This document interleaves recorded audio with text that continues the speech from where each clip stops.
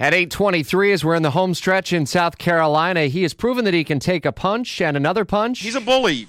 I mean, just punch him back in the nose. Jeb Bush calling out Donald Trump over and over and over again, yet Trump continues to maintain a lead in the polls. Our Washington insider Jamie Dupree seeing big crowds for Trump. In fact, you were on the outside looking in last evening, weren't you? Yeah, I got there too late. The fire marshal closed the door on us, Rich, and so I talked to a number of people outside. And I think what's always interesting about the Trump events, and that's why you can't just go on how many people are there, because there's a lot of people who show up to the Trump events just because it's a big show in town. All kinds of people. I met Hillary voters. I met Rubio voters, Cruz voters.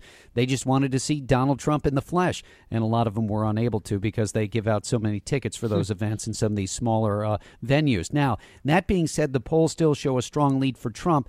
Two things, though, that I would raise. I still wonder if Ted Cruz is his support being understated, because still there's a big group of religious Republican voters here who trended more to Cruz in Iowa, and one would think the same here.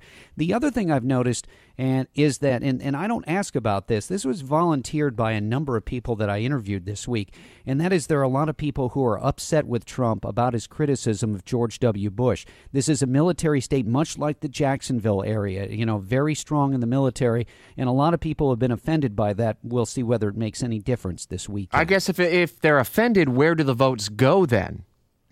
I think it shifts mainly to being between Cruz and Rubio, and that's why I wonder, will the endorsement of the governor here for Marco Rubio have any impact? I think we can look at it realistically. This is an anti-establishment year, so you might say, well, if that's the case, then the endorsement of Governor Haley shouldn't matter one bit for Rubio. It might even hurt him. On the other hand, certainly to have the backing of a sitting governor opens up avenues in a state and gives you more in terms of organization and help than maybe you would get otherwise. And I do have to say, Rich, the picture of the two of them up there standing together, both 44 years old, you couldn't help but sort of look at it and think, wow, that could even be a ticket for the Republicans in November. As you map out what today holds, do you wonder in the back of your head just how much more negative can things turn between Trump and Cruz?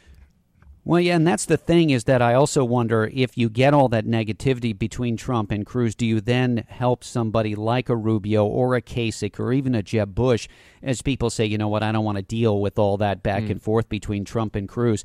Trump not letting up one bit. In fact, his anti-Cruz stuff has become a staple of his stump speech. Cruz yesterday, when I saw him, he seemed very aggravated and frustrated. I think he's really aggravated that his brand of conservatism just doesn't seem to be winning over some of these Trump voters who obviously, Rich, for a variety of reasons, aren't interested in the doctrinaire Republican views. They just like Donald Trump and the fact that he'll grab onto the polls around D.C. and shake that fence as hard as he can. Another busy day ahead. Our Washington insider Jamie Dupree taking you behind the scenes at WOKV.com. Check his multiple blog entries from South Carolina. We'll set up the last day of campaigning tomorrow.